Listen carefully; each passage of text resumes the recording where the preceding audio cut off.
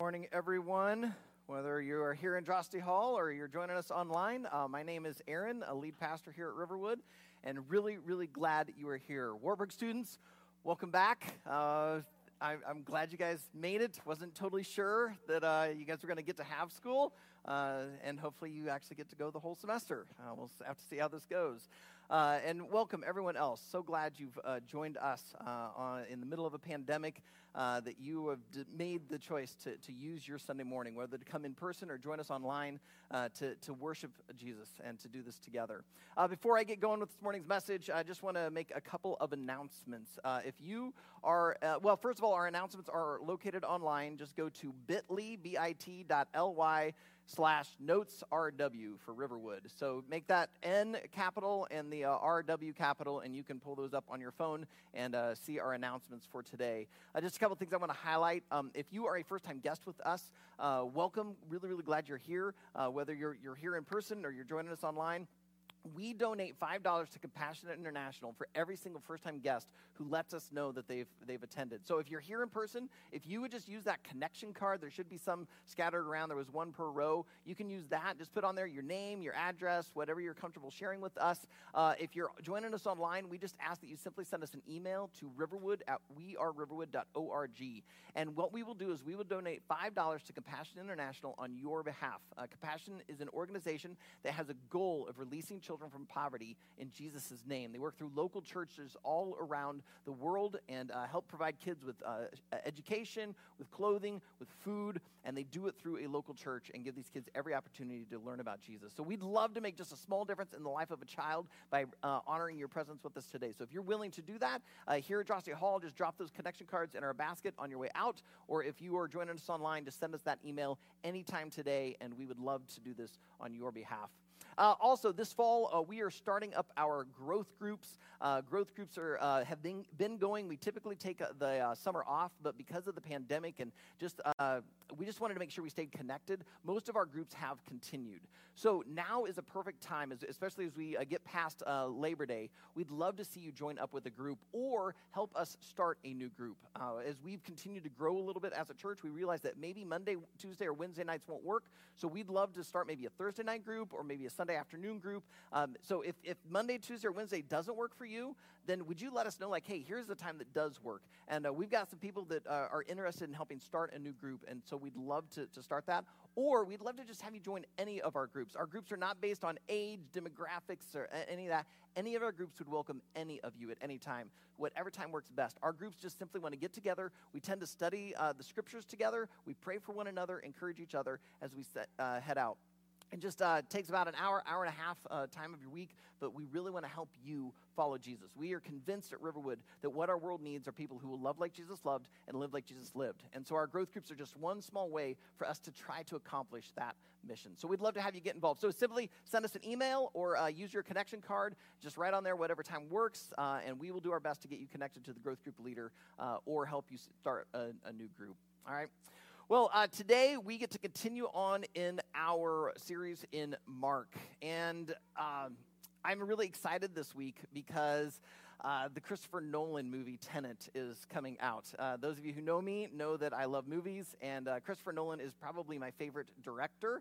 And so I am super excited. I already have tickets. Lan and I are going to a pre-showing. That's how eager I am to see this movie. Like, I don't care if I have to wear a plastic biohazard suit to go. I am going to be there in person to watch this movie. In fact, I've intentionally stayed away from any synopsis. I don't want to know anything about it, so I can just be along for the ride. I'm so excited. But I started looking and trying to analyze, why is it that I really like Christopher Nolan movies? Well, I think it's because most of his movies kind of make you think a little bit, like Inception or Interstellar. They've got a little sci-fi twist to them, like Interstellar or maybe, the Batman trilogy. There's action in them. Those are all the genres that I like. But that made me realize, like, there are genres of movies that I don't really like. Like, I'm not really into rom-coms. I love to laugh, but a raunchy comedy, it's just not my cup of tea.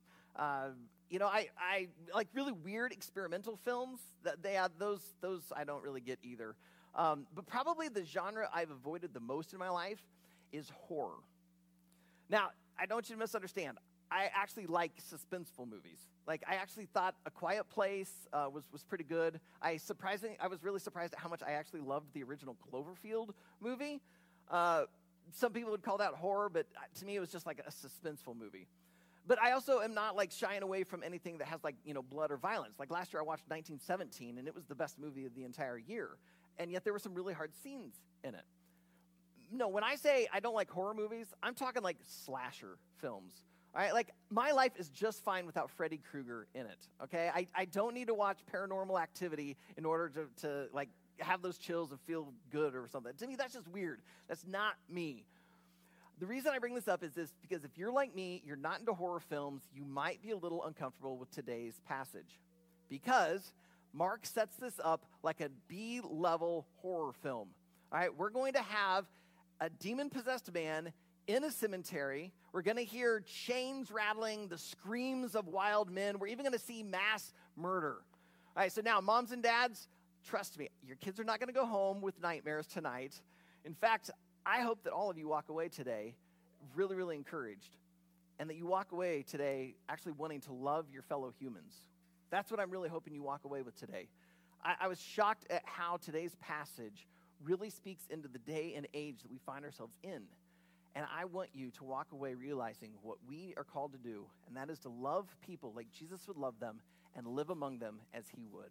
So if you brought a Bible, I invite you to open it up to Mark chapter 5. Mark 5. We're going to be doing Mark 5, 1 through 20 today. If you are a first-time guest, I'm going to have the scripture up on the screen, so you're going to be able to read along with us. If you're not quite sure where Mark is, though, and you have a Bible, whether on your smartphone or a paper copy, it's the second book in the New Testament, so we invite you to navigate there. If you don't have a Bible, we encourage you to download one to your phone and feel free to use that, or go old school like me and get a paper copy. And if you just don't have a paper copy of the Bible at all, send us your address, and we will mail you a paper copy so that you can have one and make it your everyday Bible.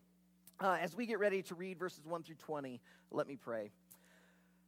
Well, Heavenly Father, as we come to this really bizarre story, at least what seems really bizarre in our 21st century minds, I pray that you would speak loud and clear to us, that we would hear what you want us to hear, that no matter where we are at in our political ideologies, that no matter where we're at in our religious background, no matter where we're at in our marital status or in our age or school status, that you would speak to us, that we would hear loud and clear your call to follow Jesus, to love people, and may you do it through this passage today.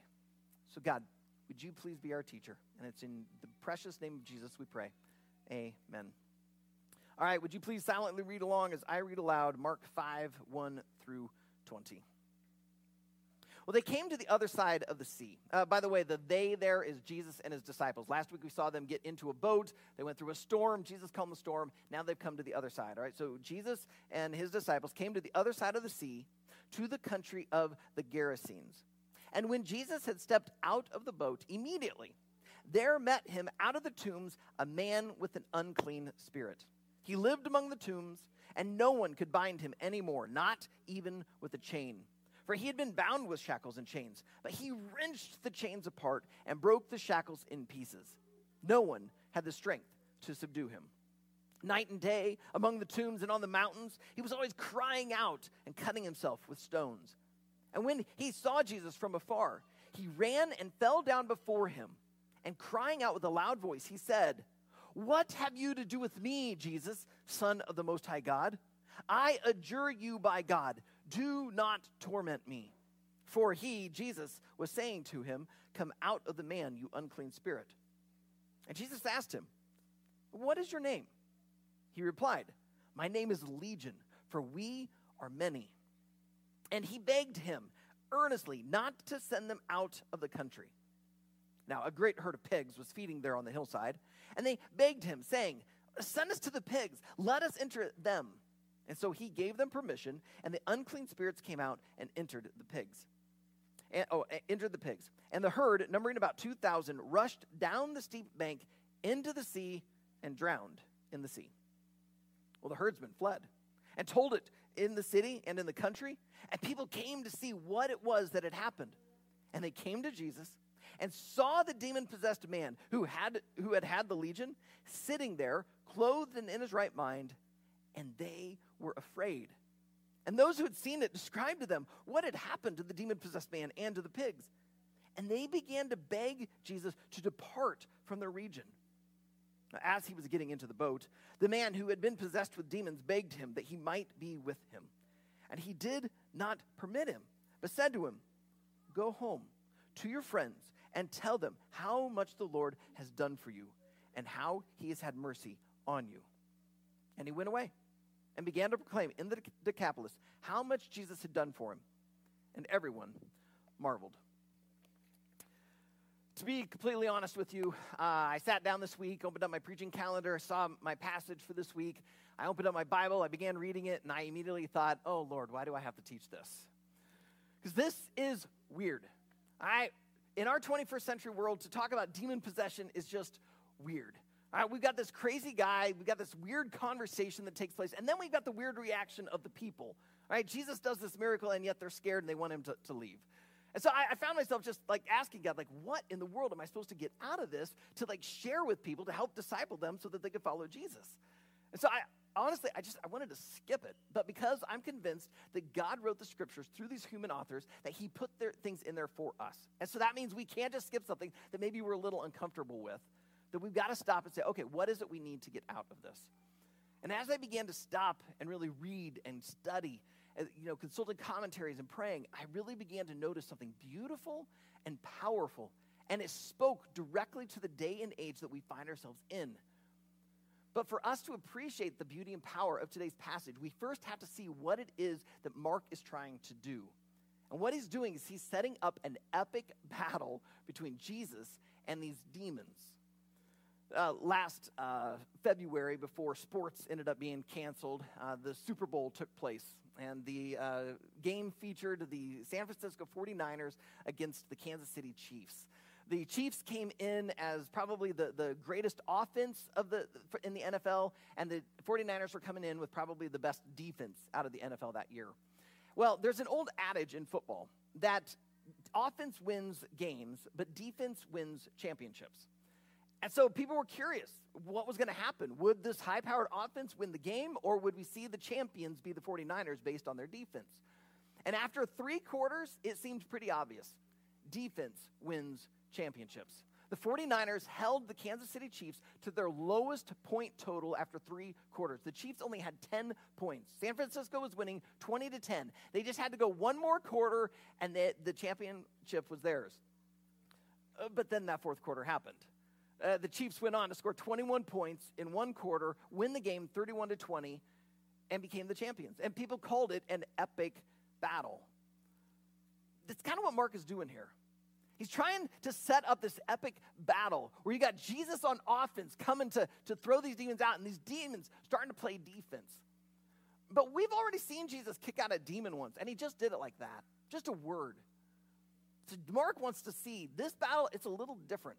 This battle, these demons, they're prepared. They've got a game plan. They're ready to play defense. All right, so look at it with me. The first thing is they have home field advantage. It says there that when Jesus, in verse 2, when Jesus steps out of the boat, immediately there met him out of the tombs a man with an unclean spirit. All right, so this is taking place in a cemetery, the place of the dead. Many of Mark's readers would have heard this, and the hair on their neck would probably start standing up. They get those chills. Like this begins to set the stage for this horror film. But not only is it taking place in a cemetery, it's taking place in the Gerasenes. The Gerasenes was a Gentile region. So any of Mark's Jewish readers would have started to get really, really uncomfortable because Jews had nothing to do with Gentiles. We'll talk about that a little more later. To be completely open and honest with you, that there's a little bit of, I guess you could say, controversy, question of whether or not this really took place in the Gerasenes. See, the Gerasenes were a Gentile region about 30 miles southeast of the Sea of Galilee, so kind of far from the sea. So some people have questions about that. Matthew, when he tells this story, he says it takes place in the Gadarenes. Well, that makes a little more sense since that's closer. It's only about 8 miles away from the sea, but it still leaves in some question of, okay, so what body of water then did these pigs drown in? It turns out there's just a few manuscripts that have the word the Gergesenes. Turns out the Gergesenes was a small little village right on the coastline of the Sea of Galilee, and topographically, it fits what Mark is describing here. But the more reliable manuscripts have the word Gerasenes. But honestly, it doesn't matter. Whether it's Gerasenes, Gadarenes, or Gergesenes, it's all a Gentile region, which would make any Jewish readers immediately uncomfortable. This is like demon territory. They have the home field advantage. But not only do they have the home field advantage, they're incredibly strong. Notice there in verse 4, it talks about how this guy has been bound with shackles and chains, but he's able to wrench the chains apart, and he breaks the shackles to pieces. I mean, we're not just talking like typical bad guy strong. I mean, we're talking like Thanos strong. I mean, like, this guy is like, he's not just a typical NFL defense. Like, he's the best defense you've ever seen. This dude is strong. But then notice, he's also scary. It says there in verse 5 that night and day among the tombs and on the mountains, he's crying out. Right? Could you imagine night and day hearing some guy out in the wilderness just yelling, screaming, crying? I mean, that alone would be scary. But then it goes on in verse 5 and says he's cutting himself with stones. So he is scarred. He's bleeding. I mean, you can almost imagine the really wild, crazy eyes, the wild hair. I mean, like, you even find yourself anywhere near there and you see this dude, you are hightailing it out there. I mean, this guy's going to scare your children and your puppies, right? You do not want to be anywhere near this guy. But then Mark does something that our modern ears miss, but it would help his original readers realize just how strong these demons are. It takes place right there in verse 7. And crying out with a loud voice, he, the demon-possessed man, said, "What have you to do with me, Jesus, Son of the Most High God? I adjure you by God, do not torment me." Now I want you to stop and think for just a second. This is a demon talking to Jesus, saying, "I know who you are." But he goes on and gives a description. He doesn't say, "What do you want with me, Jesus?" He says, "What do you want with me, Jesus, Son of the Most High God?" He tacks on these clarifiers. And then he doesn't stop there. He says, "I adjure you by God." To adjure means to like solemnly plead. Why in the world is a demon pleading to God? All right, let's talk about this. First, why does the demon give these clarifiers and describe Jesus? We saw this back in chapter 1. If you were with us back in, I think it was kind of late March, we saw Jesus in a synagogue teaching, and while teaching there, this demon-possessed man showed up, and he says, "I know who you are. You're the Holy One of God." And Jesus silenced him and kicked him out with nothing but a word. Here, again, we see a demon, and he says, "Jesus, you are the Son of the Most High God." Why do these guys waste this time giving these clarifiers? Because you see, back in the first century, knowledge was considered power. And if you got into a debate with someone and you could point out what they believed or who they were before they could say it themselves, it set you up in a stronger position. It was like playing really strong defense. And so by them saying, "Jesus, Son of the Most High God," it's supposed to like take away some of his offensive power and build up their defensive power. But then why do the demons say, "I adjure you by God"? Well, in Jewish exorcisms, Jewish exorcists would often, in talking with a demon-possessed person, try to determine at what rank this demon was. And then they would then appeal to a higher power to kick the demon out. Well, this demon, knowing that Jesus has shown up on the offensive, ready to kick him out, he plays super strong defense. He goes to the highest power he could possibly think of. He goes straight to God. It isn't him basically saying, "Oh, Jesus, have mercy." It's like, "Ha, I gotcha. I adjure you by God." What are you going to do about that? Well, the demon has a problem in that as the Son of God, Jesus is God. We know in Christianity that God is a triune God, one God in three persons, God the Father, the Son, and the Holy Spirit. And so as God the Son, Jesus has the full rights and authority as God. And so because this demon is possessing a human and humans bear the image of God, Jesus has the right and authority to kick the demon out and say, basically, "That's mine." So Jesus just basically starts looking at the demon, and we've got our epic battle. We've got this demon standing there, holding ground, setting his defense. Jesus opposed to him, getting ready to kick the demons out. who's going to win? Now, maybe you are pointing out to me going, well, Aaron, Jesus already tried to kick the demon out, and the demon didn't go. And I would say good observation. It's right there in verse 8. For he, Jesus, was saying to the demon-possessed man, come out of the man, you unclean spirit. Now, in chapter 1, when Jesus kicks the demon out, the demon's gone in an instant. But here, Jesus has already said, come out of the man, and the demon basically says, no, I won't. I adjure you by God not to torment me, not to kick me out of the country. He goes on defense. Why, in this chapter, can Jesus not just kick him out with that one sentence? Well, notice what happens in verse 9.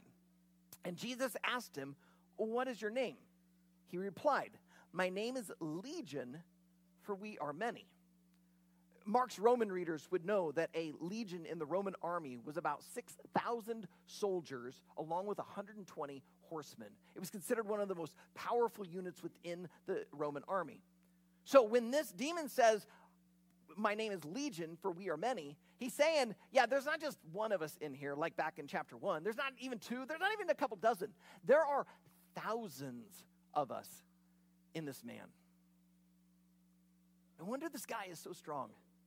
No wonder this guy is so scary. No wonder when Jesus just simply says, come out of him, they basically can push back.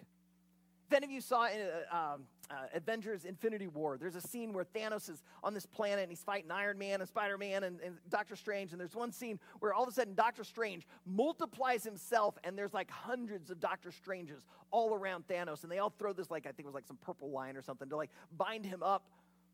That's the idea here, is suddenly the demon is saying to Jesus, there are thousands of us. You're surrounded. But now the fourth quarter begins. Look at verse 10. And he, the demon-possessed man, begged him earnestly not to send them out of the country. Now a great herd of pigs was feeding there on the hillside. And they begged him, saying, send us to the pigs. Let us enter them. So he gave them permission. And the unclean spirits came out and entered the pigs, and the herd, numbering about 2,000, rushed down the steep bank into the sea and drowned in the sea. Mark has set up this epic battle. Thousands of demons facing the one Jesus. They've put him off guard by identifying who he is. They've adjured by God the highest power they possibly know. Their defense is set. And then I think in that moment, they're staring at Jesus, and they suddenly realize, why is he smirking? They know they're in trouble. They know, oh, we're not going to win this. We're in trouble. And so it's almost like the demons go, oh, okay, hang on, Jesus.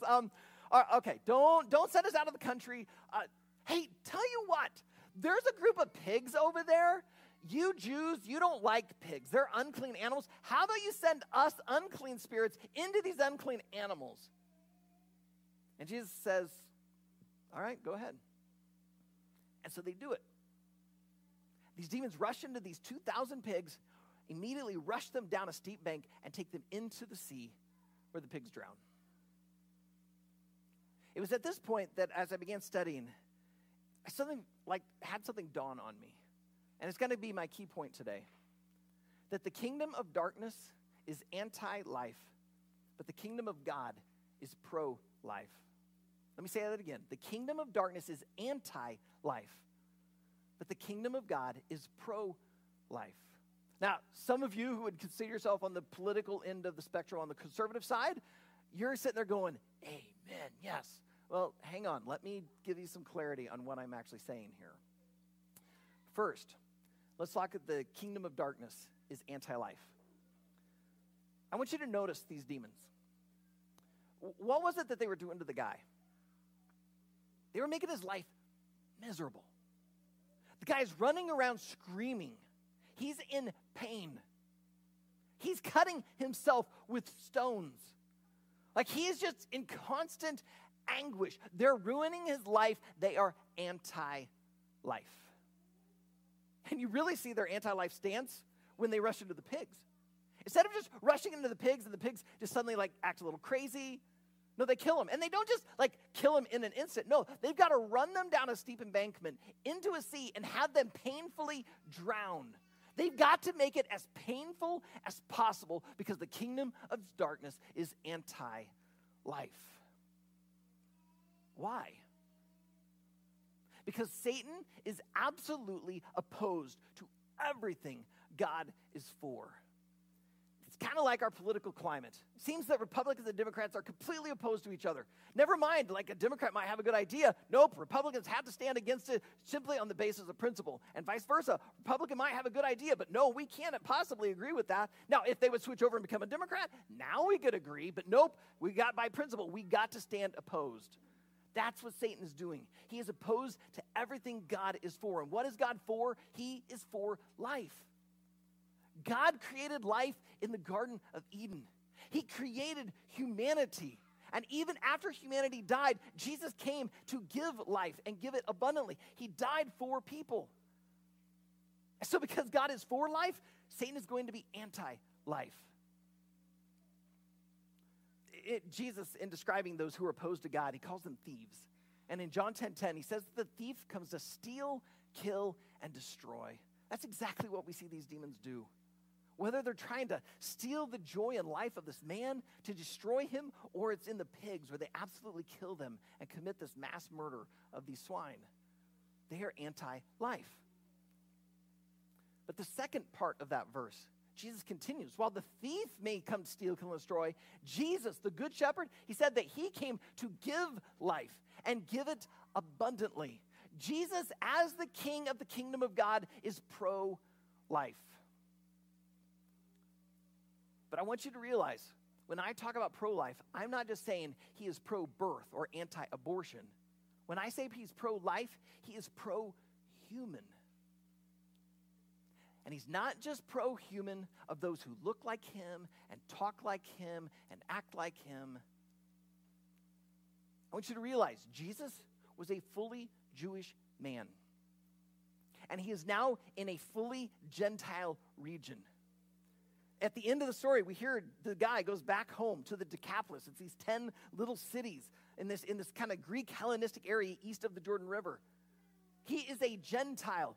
Jews don't have anything to do with Gentiles. They might engage in a little bit of commerce, but they would never have a Gentile over to their home for dinner. They would never go out and enjoy a sporting event. Their kids do not go to the same schools. Like, Jews have nothing to do with Gentiles. They actually have very racist ideas about these Gentiles. They want nothing to do with them. And what does Jesus, a fully Jewish man, do?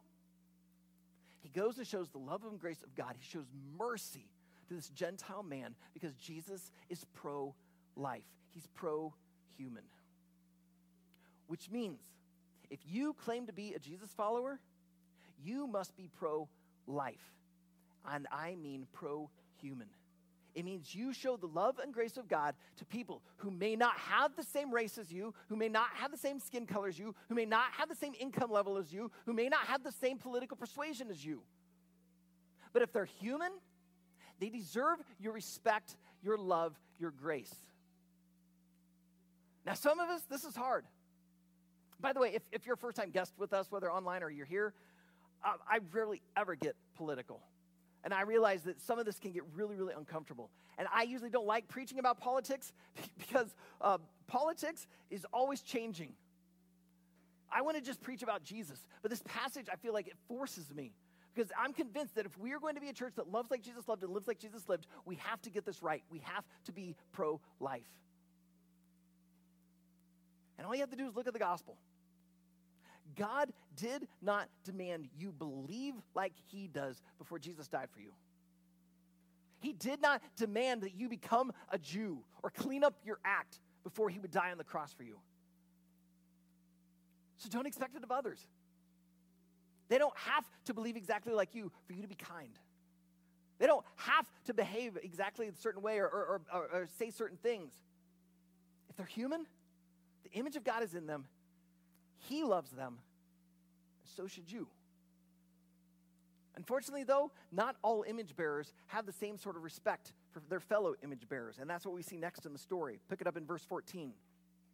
The herdsmen fled and told it in the city and in the country. And people came to see what it was that had happened.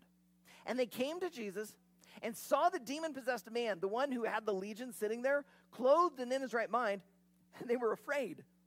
And those who had seen it described to them what had happened to the demon-possessed man and to the pigs, and they began to beg Jesus to depart from their region. This is crazy. These people in this city, in this region, have been terrorized by this demon-possessed man. They've tried to control him by putting chains and shackles on him, and they can't. The guy's been scaring their children. He's been scaring them. So you would think they would show up and say, thank you. Thank you. But instead, the reaction is a little bit like what we saw last week from the disciples. Last week at the end of chapter 4, we saw the disciples in a boat with Jesus, and as Jesus is asleep, a storm pops up. And it says that they were afraid of the storm. They were afraid for their lives. The waves were overtaking them. They couldn't bail out fast enough. They thought, this is it. We're going to die. They were scared. But then they wake Jesus up. Jesus just simply says, peace. The storm stops. And now it says that they were filled with great fear. They were more scared of Jesus, the one who could stop the storm with a word, than the word of the storm itself. That's what we see here. These guys were terrorized by this man. They were scared of him. And yet, when they see him in his right mind, they're now more petrified that Jesus was so powerful enough, he could kick thousands of demons out of one dude. Now, maybe, yes, they were mad that he just ruined their local economy by killing off their livestock. But I sensed that really what it was, they would rather have had this crazy dude running around while they keep their pigs living high on the hog, and yes, that was my weak attempt at a pun, than to see this guy healed and freed. What's so sad to me is that I look around at our world and I see we are just the same. Just this very past week, I have seen videos of people being assaulted. That some of these protests that are going on, they've turned into riots. I've seen 2 separate videos of people either being harassed or actually outright assaulted. Now, I don't know what happened right before the assault.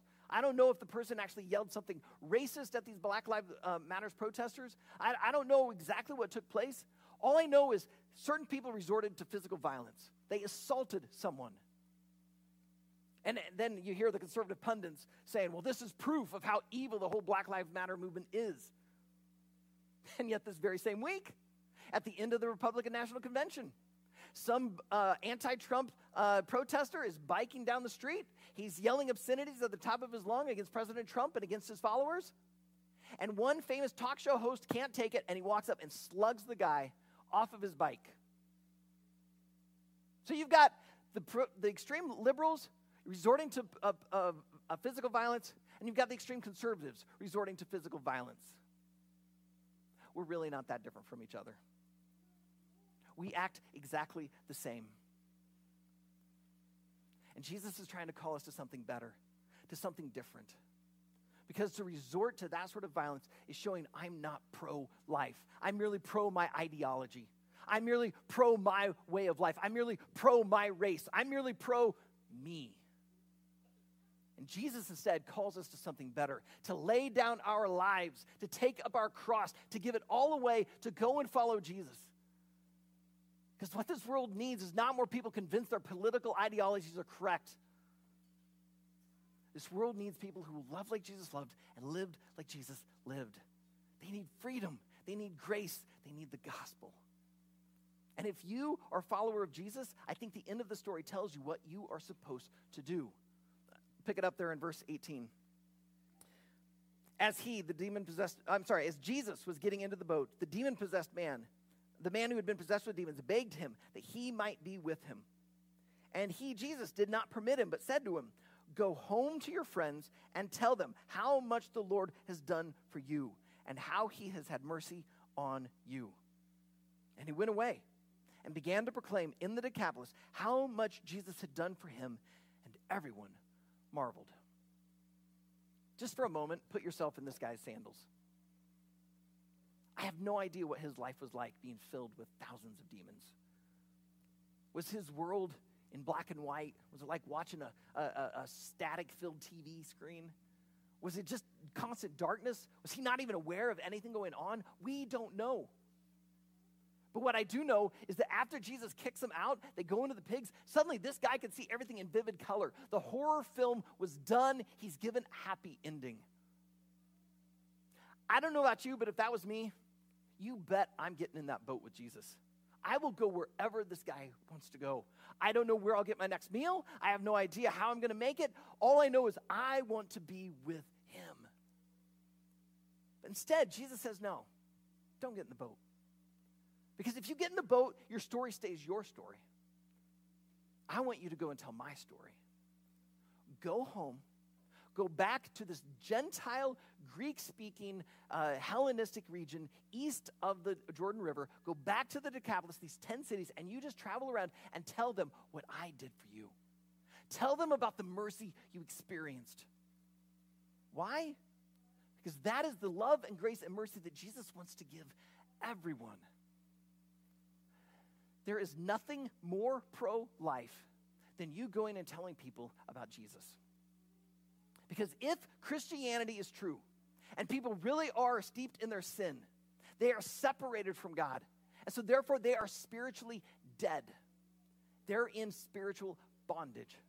And so to go and tell them your story about the gospel, tell them what Jesus has done in you, is the most pro-life thing you could do. Because just maybe their eyes will be opened. They too will decide to follow Jesus. And the Holy Spirit comes in and begins that deep work in them of restoring the image of God so that they will love like Jesus loved and live like Jesus lived. And we will see the world changed. So it's not cruel to go and tell someone about your faith. Now, you don't have to be a jerk about it. You don't have to grab a bullhorn. You don't have to yell in someone's face.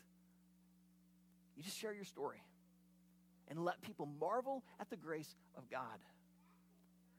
Because Jesus is pro-life. He's pro-human. And if you claim to follow Jesus, you need to be pro-human too. And so go, tell people about Jesus so that they can meet this pro-life Jesus themselves. Heavenly Father, I just pray right now that your mercy would be upon us. Because some of us in this room, we are guilty of not valuing fellow humans. There are people at work, there are people at school, there are people on the TVs that really rankle us, they bother us, and it is so difficult to show respect to them. It is so difficult to show honor. We want to be the people who yell at them. Sometimes, God, we just confess that we want to be the ones who throw the punch. But Jesus, you call us to something greater because they are trapped in their sin and they need you. So, God, I pray that you would saturate us with your love and your grace, that we would be so in awe of you that we'd be willing to get in a boat wherever you go, or we're willing to go to our Decapolis, to our campus, to our workplace, to our neighborhood, to our dorm, that wherever we go, that your story would be our story. So God, I pray right now for Riverwood that we would be a church that is pro-life, that we would be for people from womb to tomb, that we would be the ones who'd stand up for the vulnerable, for those that get overlooked, those who get ignored, those who are being suppressed, that we would be the people who rise up and speak up for them. Because Jesus, you died for them, you love them, your gospel is for them. Lord, help us to transcend above politics, above cultural ideologies. Help us to be gospel-centered people. That your love would resonate through us. And that we would step beyond politics, step beyond these worldviews, and we'd step into your goodness, into your grace, into who you are, and that we would go and represent the I am in everyday life. So God, continue to mold us, continue to shape us, make us more and more like Jesus. Heavenly Father, I just pray right now for anyone who's here, whether it's in person or online, and they do not know you. They are like the man in the cemetery. They are in spiritual bondage. And they've been trying to break their chains. They've been trying to do these things, but nothing works. And now here they are on a Sunday morning visiting Riverwood, watching this, listening. And Jesus is standing before them. God, would you let them find freedom today? Would you help them to confess their sin? That they would bow their knee before you. They'd be willing to get in the boat with you and go wherever you lead them. Because God, I believe you want to do something great in their life. I don't think that you just had them put on this earth so that they could get a degree and get a job and get a marriage and get some kids and just live the American dream. I think you put them on this earth to make a difference. Because our world is hurting, it's in chaos, and it needs people who truly love. So God, would you help them right now to cross that line of faith, to become a Jesus follower? Would you just, through your Holy Spirit, lead them in a simple prayer to confess their sin, to declare they know that Jesus died on the cross for them, and they now choose to give their life to follow you. God, do in us what you need to, so that you can do through us what you need to. Make us a pro-life people. Make us pro-human like you. In Jesus' name we pray together. Amen.